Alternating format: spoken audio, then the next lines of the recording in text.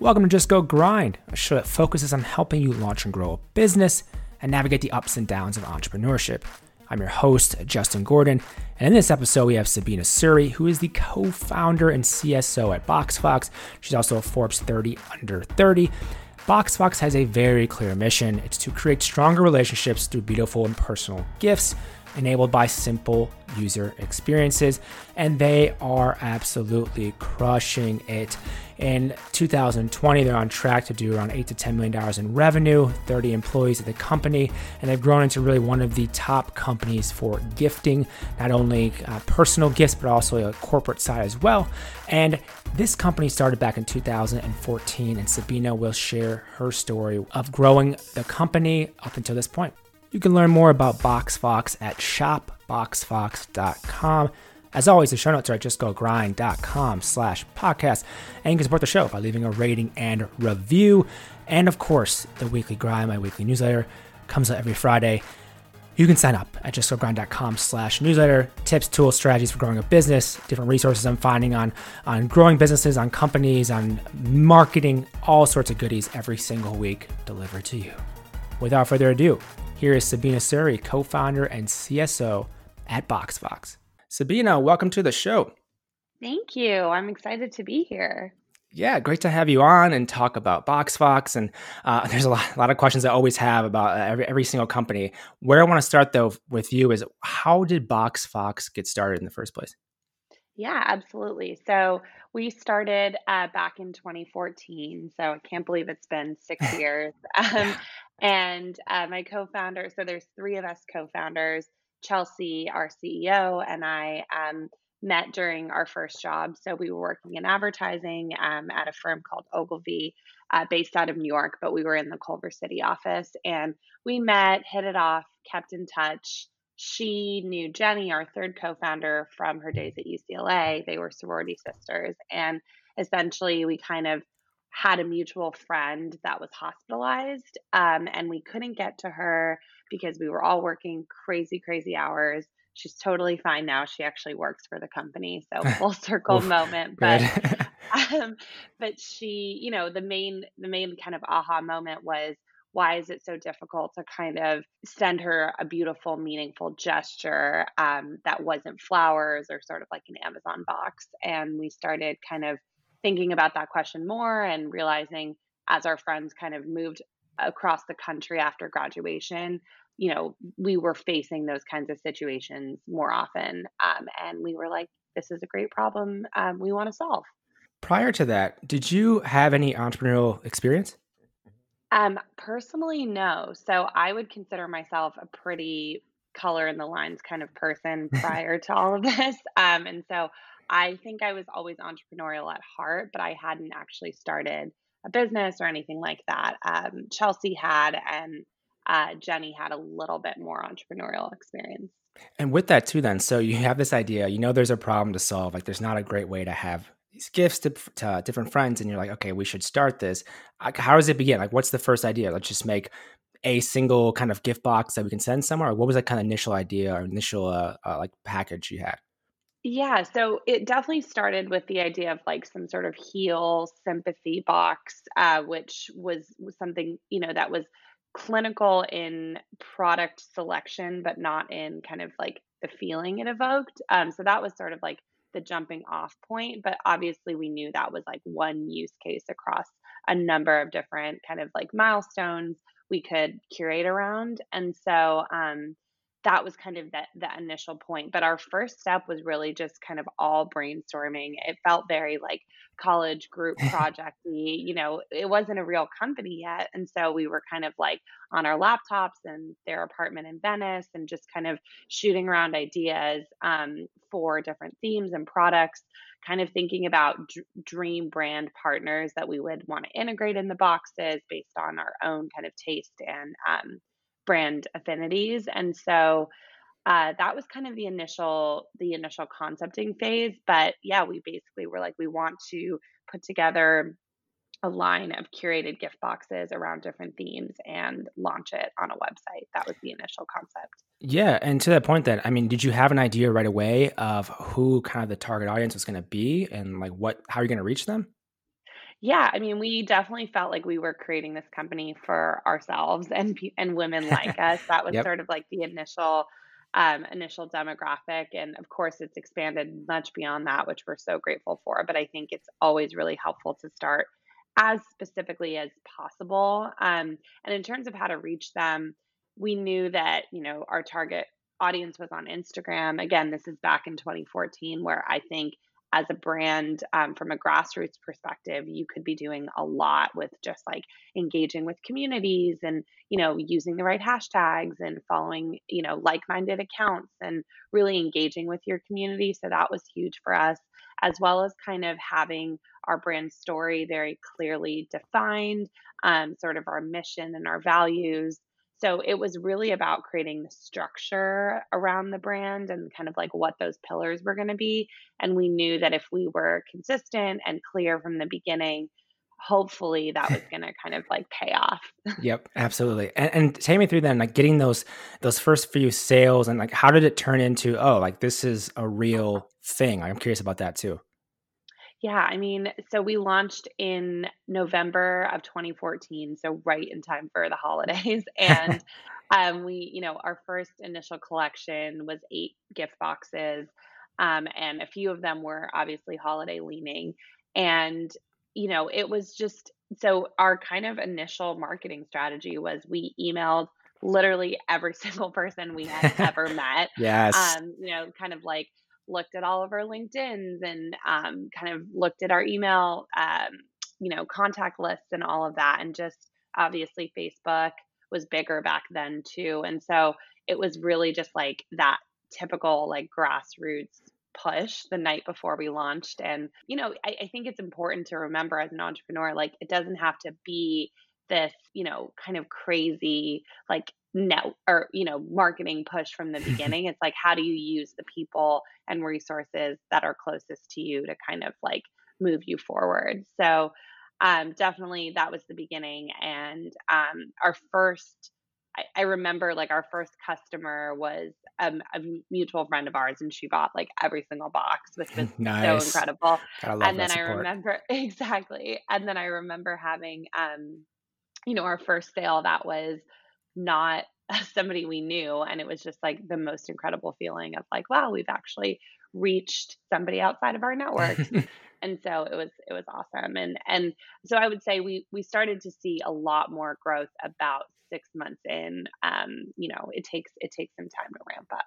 Is that just kind of organic through people just loving the product, sharing with their friends, telling others about it? Like, is that how you got to that kind of growth in 6 months? Yeah, I would say that we kind of are lucky because our brand is inherently viral. The sender and the recipient are two different customers, and so we sort of have that built in. And so we thought a lot in the beginning about like how do we make sure that it's a shareable moment and something that the relationship is the most important thing, but how do we kind of take it beyond just like that personal experience to something that people would actually want to share on social. So definitely that was the beginning kind of way of thinking about it. Yeah, and to that point in the brand, just real quick, I'm curious. Box Fox is the name, obviously. Was that an easy thing to come to a conclusion on with the three of you, or like how to going through that process? Because it can seem like a small thing, like, oh, it's our name, we'll figure it out real quick. Some people figure it out in like a day, and some people take weeks to figure out. How was it for you? Just curious. It was a day. It was so easy. It wasn't even a day. I think it was like 5 minutes. We just kind of we're like, we know we want box in the name, and we were sort of like thinking about it, and then we just liked how it sounded, and we liked the idea of like the fox being kind of like quick and nimble, and that sort of like felt true to our brand. So yeah, so it was really easy. And same with our logo. Chelsea designed it, and it's her writing, and it was a super, super seamless process. So yeah, we got lucky in that sense. Yeah, absolutely. And yeah, brand is so huge, especially in something like this, it seems like. And what other things were you kind of thinking about in regards to the brand early on? Like, what did you want it to like stand for? Like, how did you want to kind of shape that? I'm curious because you see some of the brands now and they're so well known across different industries. Like, oh, they just you can tell which ones are which. Like, how did you kind of think through that kind of process early on?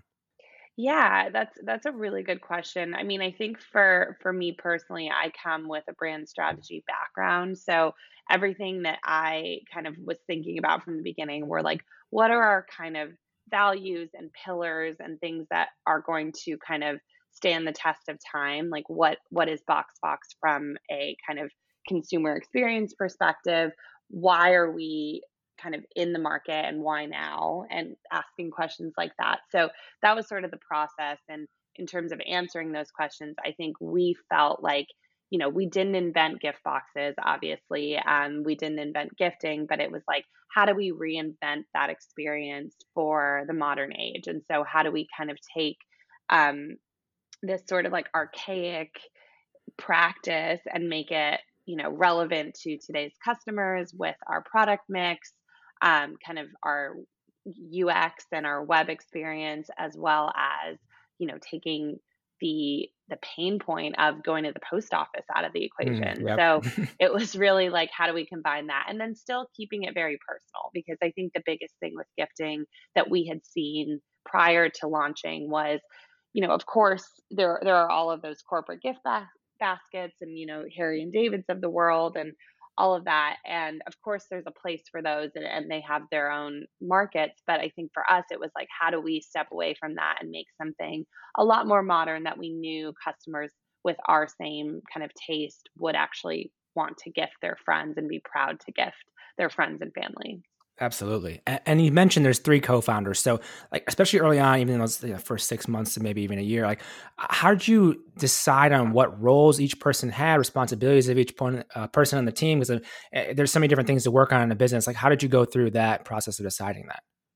Yeah, absolutely. So at the beginning, it was definitely all hands on deck. I mean, I think we were just kind of like, there were so many questions that needed to be answered that really took all three of us. So I think, in building a brand, it's really important to have everybody aligned on kind of what I was talking about, like the brand DNA and, just those early decisions of like, what is our product line? What partners do we want to include? How do we want to talk to customers? Like all of those bigger questions. And so it was a really fun first year and a half. I mean, it's still very, very fun, but I think that, it changes in terms of like what problems you're solving for. So I would say for the first year and a half, it was all kind of really all hands on deck. And then over time, we realized kind of what our unique strengths were and also how those aligned with the needs of the business. So we got very lucky. People always ask, like, how do you work with three co-founders and how do you not like step on each other's toes? And I think I don't know how this worked out, but we're, between the three of us, I would say Chelsea is super, super design oriented and kind of that creative aesthetic kind of thinker. And that's how she naturally is in the world, very visual. I am very kind of strategic and I'm always thinking about kind of the longer tail vision and kind of like I said, the brand as a whole and its kind of place and culture. And then Jenny is super, super operational and kind of very into that nitty gritty, kind of day to day, like what needs to happen today. And so it's when you combine all of that, I think you have people that are looking at each challenge very differently. And that's really helpful in kind of propelling our growth. So I guess to answer your initial question, at first it was all of us. And then over time, we were like, okay, what are the things that we naturally kind of gravitate towards? Yeah, absolutely. And with it too. So how did you all decide like to go full time into this? Like at what point did you get to the point of like, yes, this is our full time gig? Wasn't from the start, right? Like how did that evolve?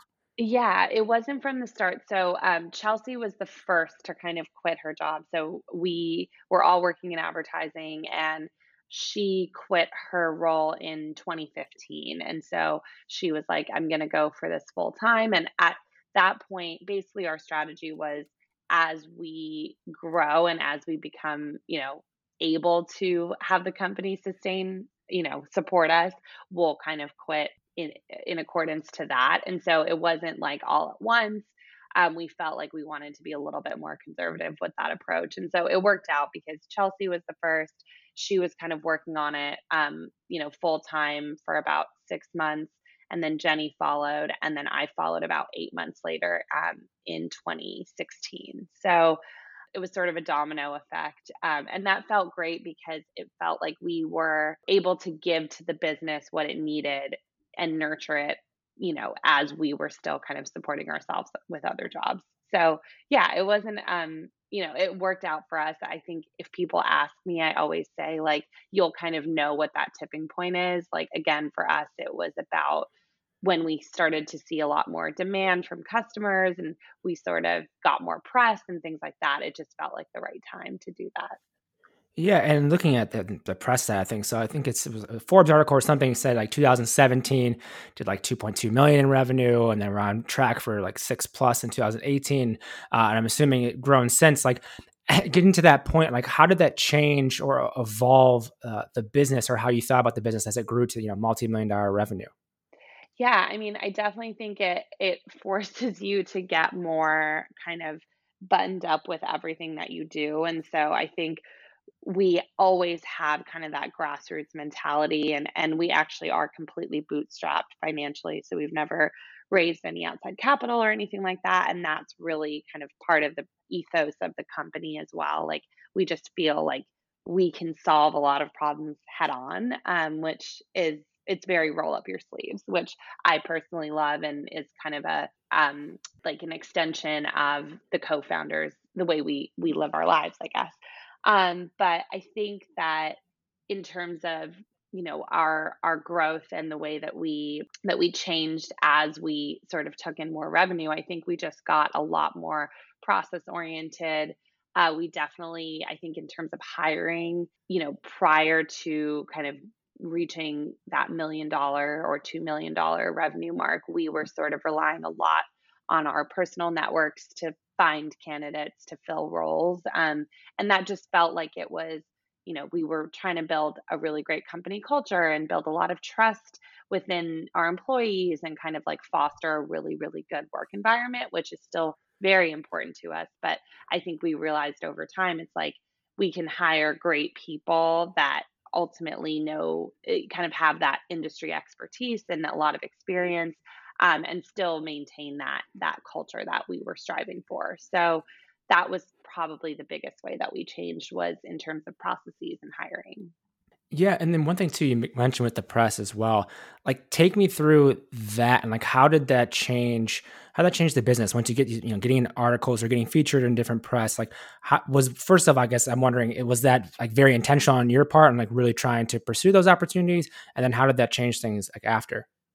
Yeah, so we did work with a few different PR agencies over the course of the past 6 years. So we aren't currently working with one, but we have in the past, and so it was definitely intentional. I actually have a PR background. That's what I studied at USC, so I know the value of PR and kind of like articles and press Yep. as a credibility kind of source.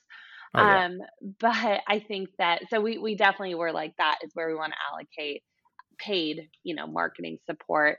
But I think over time we realized that we weren't necessarily getting the type of coverage that we felt like we were going to benefit the most from. So I think at the beginning it was important to be top of mind and kind of be in listicles around gifting and things like that. And then over time we're like, we think the pivot needs to be more on our company story and things of that nature. So that's a little bit more long lead and more strategic. And so we're sort of thinking through that plan now. But in terms of how that affected the business, I mean, definitely just having more eyeballs. I think getting different demographics and different types of customers on the site was awesome. I mean, the person that is reading Forbes is probably going to be very, very different than, a person that follows us on Instagram. I mean, potentially.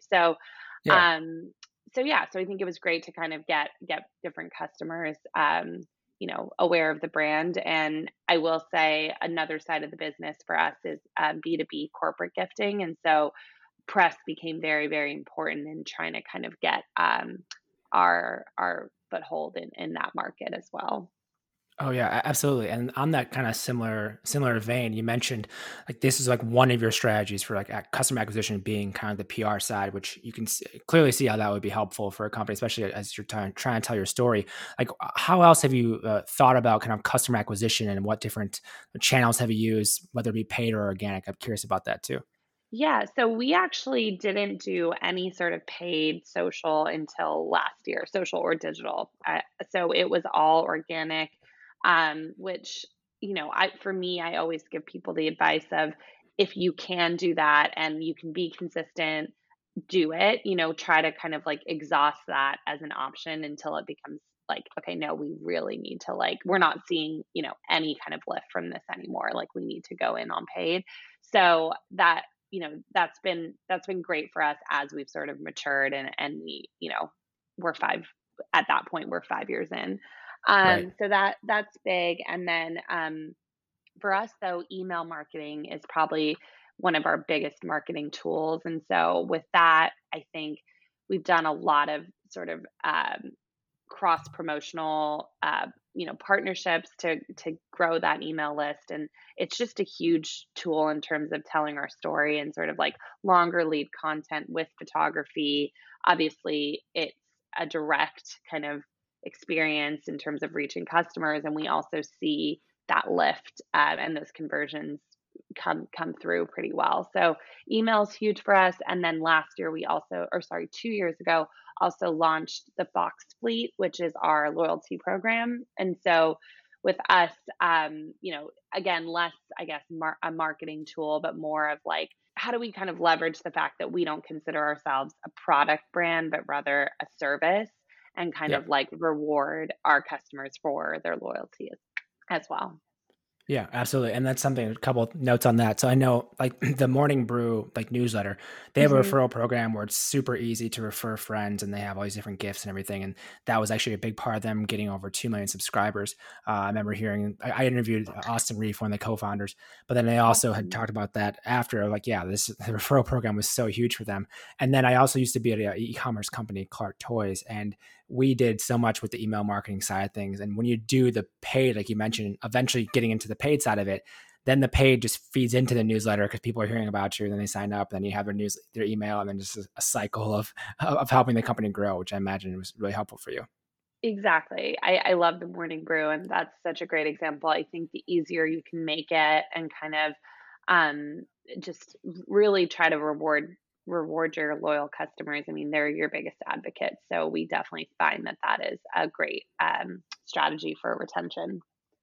Yeah, actually, I want to dive into that a little bit more with the loyalty kind of program you established. Were you considering other ways of managing it and kind of running it? And like, how did you picture that that looking like in terms of what that referral program would be for you? Because there's different options for how to run it. Like, how did you decide on that? Yeah, so for us, it really was about kind of like a tiered kind of system, and so we wanted to have people level up into the different levels, I guess. And we actually modeled it on a combination of like Sephora, Starbucks, and Nordstrom loyalty, all brands that we are all fans of. So, and are all loyal customers of. So we knew the programs well. But yeah, so I think that it was really about trying to build in kind of like rewards at each level and really try to make it something that our customers would be excited about. So whether it was free shipping at a certain level or like unlocking sales early or things like that, we were just trying to think about like what do our customers care about and how do we offer that within this program. Yeah, absolutely. And there's a lot of different ways I'm seeing on the website too, just people can do to get more credits or whatever it be towards products and even like social, like sharing on social and those types of things. And Exactly. It was definitely trying to, like, gamify it a little bit, which I think a lot of kind of the research talks about. That's a really kind of good way to do it. yeah, and one thing we haven't talked about yet, which we want to dive into now, is the products. There's so many different products and ways of going about it. How do you look at now product sourcing? Which ones you're going to have as options? Because there are also different options for just shopping alone or gifting, or then you have boxes that are kind of pre-built or build your own. Like, how do you look at products? Yeah, I mean, it's definitely all we think about. Of course. And I think for us, it at the beginning, it was thinking about like who are our like dream brands and partners that we just absolutely love, that we feel like are just best in categories. So whether that was a Valespa candle or Comparte's chocolate, Rifle Paper Co. stationery, like really thinking about category leaders that our demographic would be very interested in. Over time, it's really kind of trying to figure out like what are kind of brands that are well designed, well priced, and really kind of like form meets function for us. And so that's kind of like our filter for everything. We also really try to look at the types of the actual people behind these brands. And so like who are these creators, trying to support small businesses as much as possible and kind of like underrepresented creators as well. So we really that's huge in terms of our philosophy, and I would say that's a shift we've made over time because we know kind of like we have a lot of purchasing power and we kind of are ordering at large scale across both the B2C side of the business and B2B. So as we've grown, we've really tried to find partners that can grow with us and that we also want to help grow. On that note too, so how difficult is it to have such a different assortment of products, especially when it comes to the boxes and like quantities and everything? What are the challenges that come along with that? A lot of challenges. I think, when we started, it was just we just didn't think about kind of all the operational kind of knowledge that would have to go, that would have to accompany having such a wide assortment of inventory to your point. And also the other layer of that is kitting and the idea that like, when one item in a box is sold out, for example, a ready to ship box, like that entire box is sold out. Yep. And how do we kind of manage all the different moving pieces? So it is crazy. Jenny is amazing and she's kind of the head of that. And she just thinks that way. And so it's again going back to kind of like dividing roles and responsibilities. Like it's amazing because that is literally how her mind works.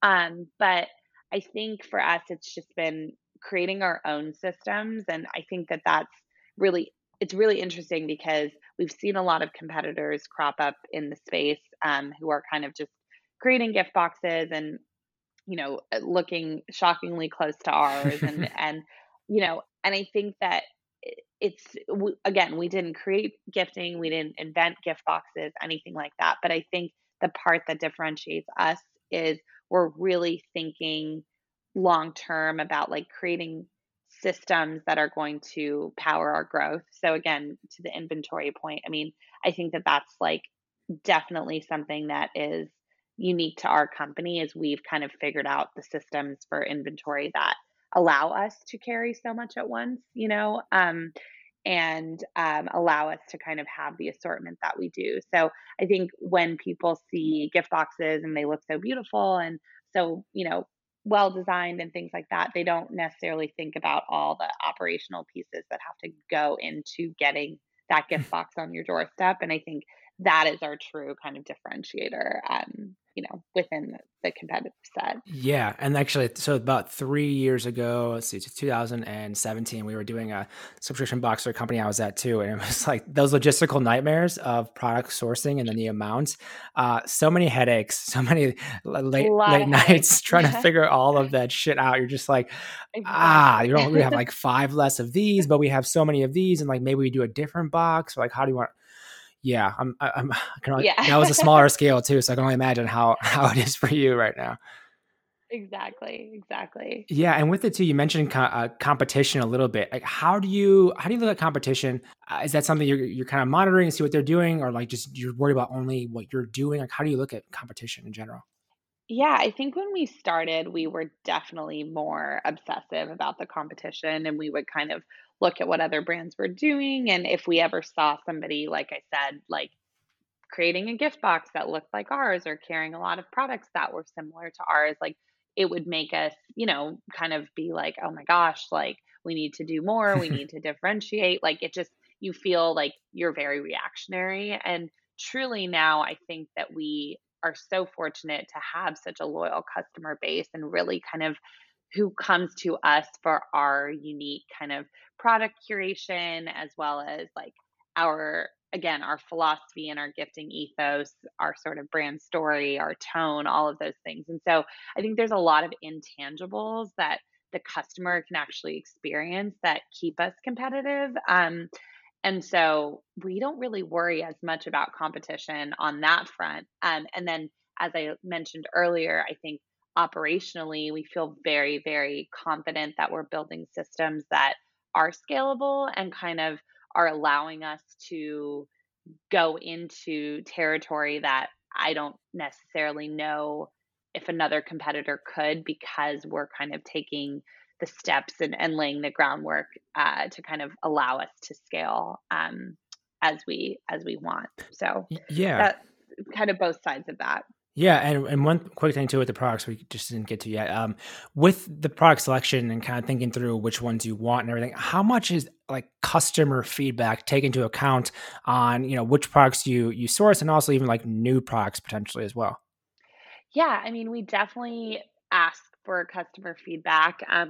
We always say like our DMs are always open, and we get a lot of email, kind of offerings for different products and suggestions, all of that. So we love having open dialogue with our customers, because obviously they're going to be able to tell us what they want. But I think it's a balance. So we definitely also do have the philosophy of like, how can we turn a product into a gift kind of thing. So like, I think a good example is like, obviously COVID, like PPE, like it's not, the sexiest thing in the world. Like people don't love masks or hand sanitizer, but we need those things. And so it's like, maybe a customer wouldn't come to us and say like, I wish I could gift, a hand sanitizer and a face mask and things like that. But like, we were like on top of that early, and that's been, those are products we can't keep in stock because people are like, that is a great gift, or I want to add that to a birthday gift or things like that. So we definitely incorporate that. And then, even again, just kind of trying to anticipate consumer needs before they ask for them. I think we do a really, really good job with that with our ready to ship collection as well. So it's like, maybe somebody isn't thinking about a Zoom happy hour box, but we created that like at the beginning of the pandemic, because we were like, that's definitely a thing, or work from home essentials box, things like that. So there's definitely we see ourselves as playing a key role in kind of bringing products and services to customers that they didn't know they needed. Yeah, what a time to be adding a a face mask or hand sanitizer to a gift box. Just a crazy Exactly. situation. Uh, Crazy situation. yeah, and with COVID too. I mean, while we're on that kind of topic, how has that changed your business or your thinking around the business right now? Yeah, I mean, I think for us, we've been very fortunate to have seen just a huge uptick in demand for our products and our service, because people, are unfortunately missing some of the most important milestones right now. So whether it's somebody's birthday, or, a canceled wedding, or, a grieving family, that type of thing, like people are really kind of there's such a range of use cases for our service right now. And so we're very fortunate to be able to be kind of like powering those relationships and those moments. I think for us, it's obviously been operationally a challenge in terms of supply chain, and just making sure that we can keep product in stock, because our vendors are obviously all subject to the same kind of conditions we are. And so that's been a challenge, as well as keeping our employees like healthy and safe. I mean, early on in the pandemic, we had to make some really tough decisions about just maintaining, the safety of our workplace, and just making sure we had, the fewest amount of people doing the labor as possible. So it was it was difficult, and I think we've never really experienced something like that as a business, as I'm sure every business can relate to. But yeah, I think it was definitely a challenging time, but we were in the fortunate position to be kind of like a product and a service that people really could use during this time. Oh yeah, I mean, it seems like the perfect fit for so many different things going on, like sending a gift. And I actually, it's probably about a month ago now, I had pneumonia, and one of my friends sent me like a really nice gift, and just like, oh wow, like thank you so much. But I imagine people just in any circumstance, just trying to get through this COVID situation, just having yeah, even like a gift in the mail, just like can make your day and really kind of change everything, for just your mood and everything with that. So it seems like such a useful thing. And And one thing I wanted to talk about too was you mentioned having like the corporate clients as well as these other gifts. Like, at what point did that come into play, and how big a part of the business is that now? Yeah, so that came into play kind of in 2015 around the holidays. We started getting clients that basically had been B2C customers. So just, typical online shoppers and fans of ours being like, I would love to do this for my company. Do you guys do corporate gifting? Can we do branding? Can you guys source specific products? And so it really became, I think, to answer your earlier point, like sometimes customers definitely dictate the business and tell you what they need. And so once we kind of heard that a few times, we were like, okay, this is another thing we're going to try to crack and figure out. And definitely wanted to be very box fox. And so we never wanted it to feel super corporate. We wanted it to always feel personal and elevated. Was, is a word we use 500 times a day. So definitely was kind of that was the timing, and now that's about 40 to 50% of our business at any given point, and so it's huge for us. I kind of manage the corporate sales team and that whole pipeline, and yeah, it's incredible. It's a very very different business, and I think for us, corporate gifting is always like, how do we bring that human touch to corporate clients, and how do we make sure that we're able to offer something really unique and special, and honestly kind of anti-corporate, while still making sure we're maintaining the integrity of their brands and kind of telling the story that they want to tell through those gifts. So it's been a really incredible um, you know chance to grow a very different business, and we love it so much. So Yeah, and with that being another opportunity to grow, and then having the typical, the normal, normal, I say normal air quotes, the original side of the business, maybe. How are you looking at growth now, like in the future? Like, how are you looking at growth for BoxFox? yeah, I mean, I think definitely growing both sides is important to us. I think for us, there's so many different avenues for how we could grow. I think one is thinking about different distribution channels. So we actually launched in Nordstrom and on Nordstrom.com at the end of last year. And so that was really exciting. And we're Congrats. about to launch, thank you. We're about to launch on Anthropology. And so just kind of thinking about like, how do we get Box Talks in more places, and sort of like where it's strategic, where it's kind of going to deliver for both parties.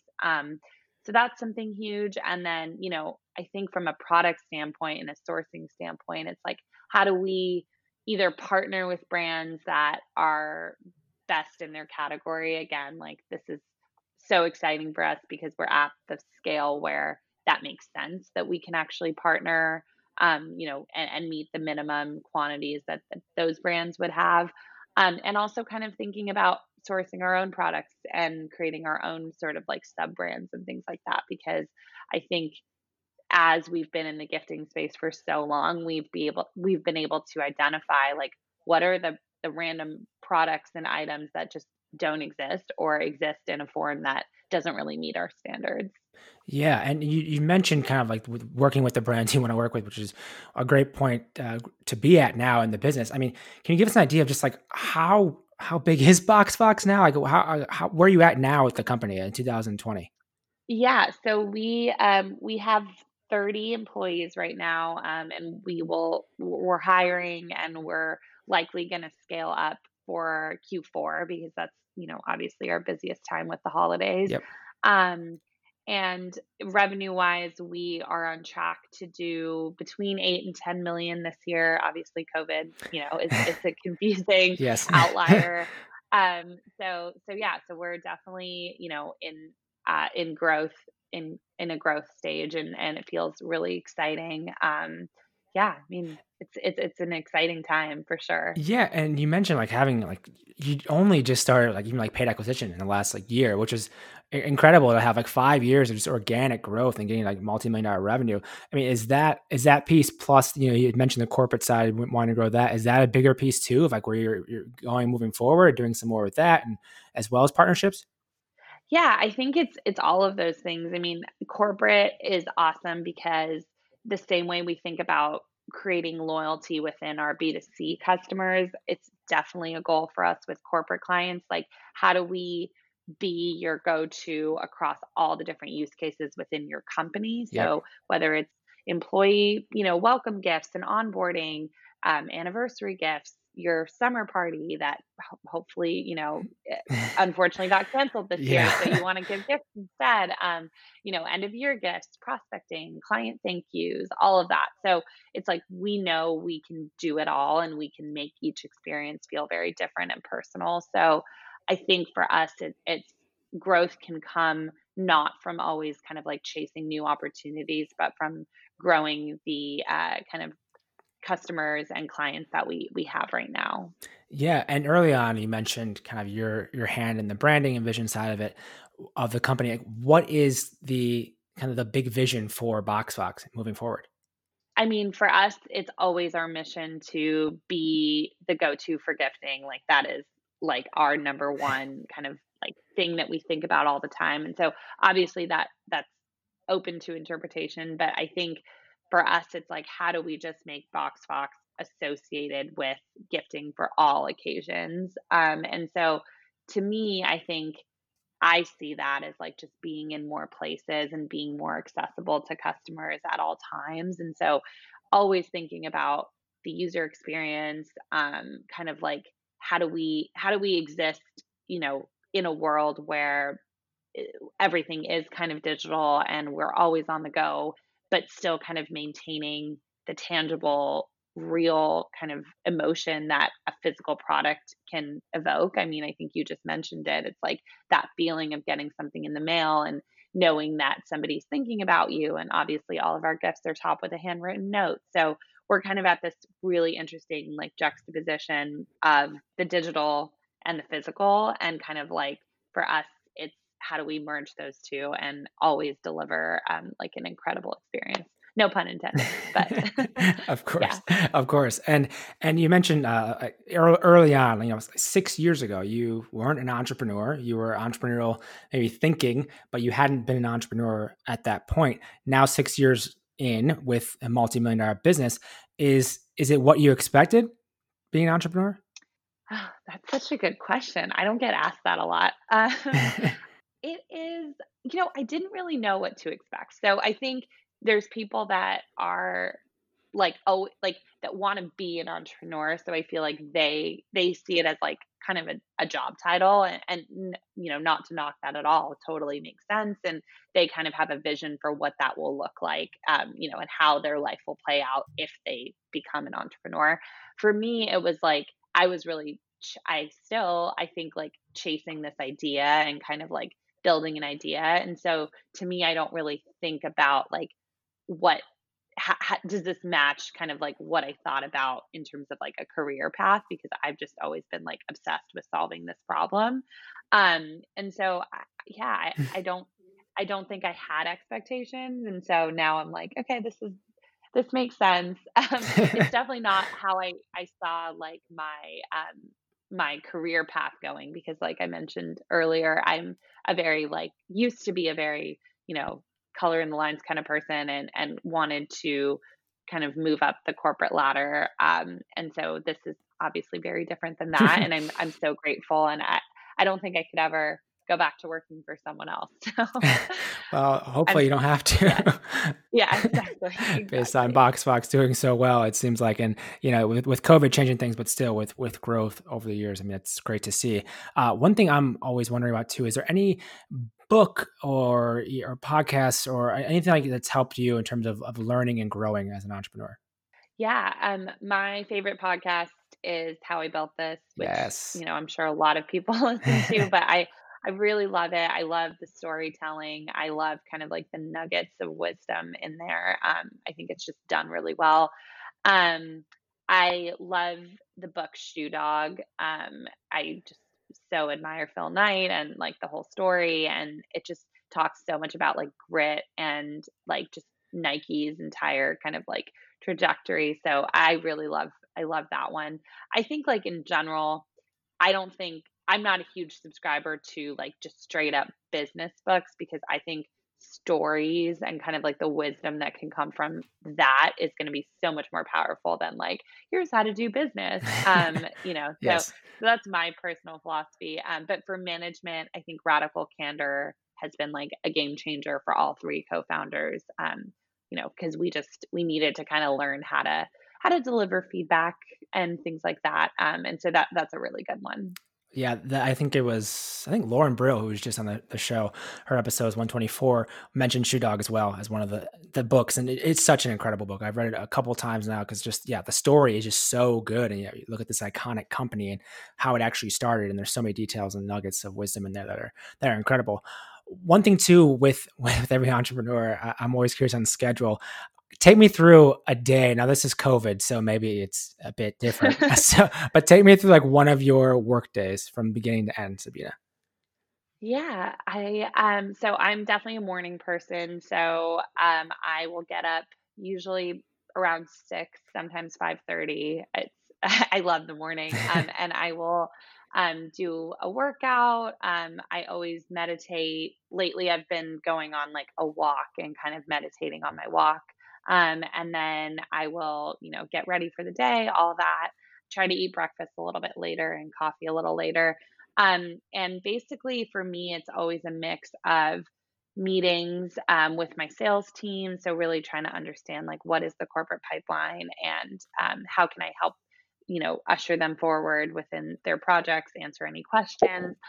Working with corporate production, so the people who are actually helping make those corporate orders come to life. And then we have a lot of just founder meetings. And so, talking bigger picture, we're still always involved in launching every single ready to ship box and collection. So, like maybe we're meeting on the summer collection or holiday, things like that. So it's hard to say.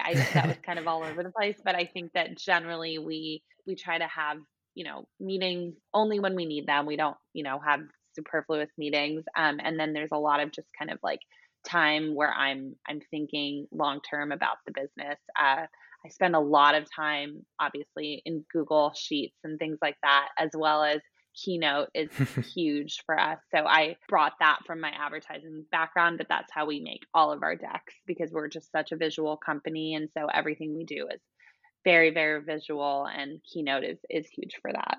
And then for you, because again, it's always different, but how do you decide when the day is quote unquote done from work? Does it always spew into the evening and just throughout the entire day? Is there a certain stopping point? How do you decide on that? Because it can be a very blurred line. It can be a super blurred line. Some days are better than others. I think I do try to stop, at 6 o'clock if I can, and really like I try to power down in terms of like, okay, what are the things like I know. I try to set myself up for the next day. So it's like if I'm in the middle of something, like how can I reach a stopping point that's going to make it easier to pick up the next day? Because that also makes me feel better about powering down for the current day. So that's kind of like a strategy I use, but I do try to kind of turn off. And then of course there's things that come in after that and I kind of address things as needed, but gotten a lot better about kind of separating professional and personal life and trying to make sure I'm carving out time to do the things I love to do and the things I care about outside of work. So it's tough. And I think most entrepreneurs can relate to that, especially when you're working from home. But I think it's just like trying to set those boundaries is helpful. Yeah. And for you, Sabina, what do you do to recharge and kind of unwind from work? Yeah, I kind of mentioned this, but I love to work out and be outside, like hike and things like that. I also love to cook, and I definitely prefer like a leisurely cooking adventure, like on a weekend, not necessarily like a 30-minute dinner situation if I can.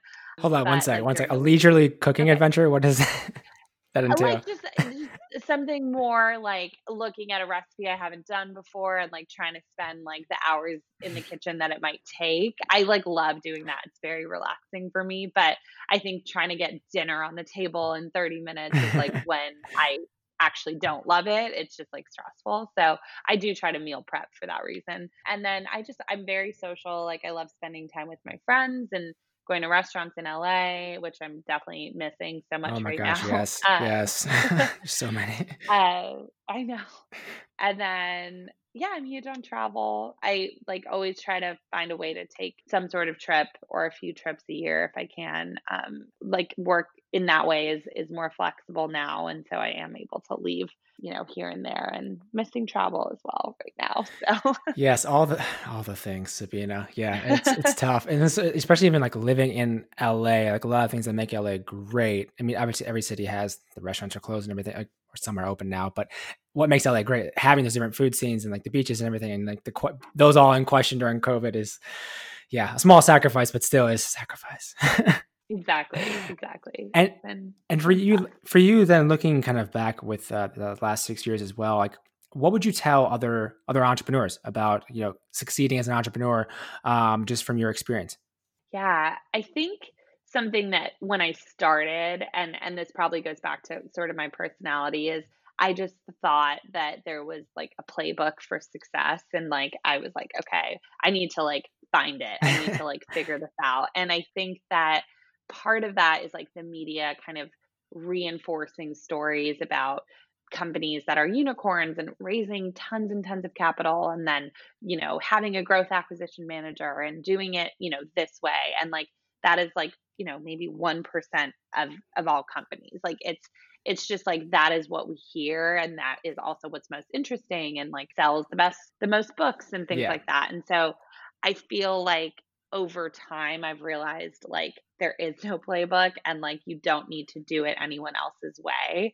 And obviously that begs the question, like, okay, then how do I do it? And I think Yep. for me, the the best approach is like figure out what question you need to solve today and take one step towards answering that question today. And like if you just do that, you'll realize like 5 years later, 6 years later, like that's all you've done, and you've been able to grow a brand. So that's like the most tangible advice I can give somebody, which is like a good example is like a question I might have asked 6 years ago is like, how do I register for an LLC? And so that is like a very tangible thing you can do today and register. And then you're going to have another question after that, which is like, do I need a lawyer?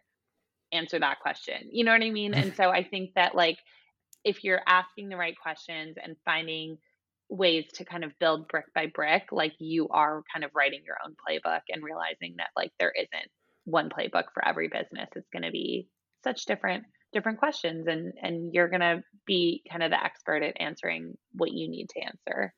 Yeah, and even from the 100+ interviews I've done and talking to different entrepreneurs, every step of the way, there's just going to be different questions. Like even the ones who are doing $100 million in revenue, like they still have questions. They're just different because now they're at a new level. Mhm. And it's like, okay, well, now I'm a company I'm always thinking of Vanessa Du's episode from Healthy Kombucha. They're a $100 million revenue company now. And now it's like, okay, what's the next step? And they just launched new product recently, like a soda or something, I think even this week. And it's like, oh, that's their Mhm. next thing. And then they'll have another next thing, and there'll be more questions around that next thing. So it's like, I love that advice that you mentioned, because you start where you are. If you're just starting out, you're going to have those sets of questions.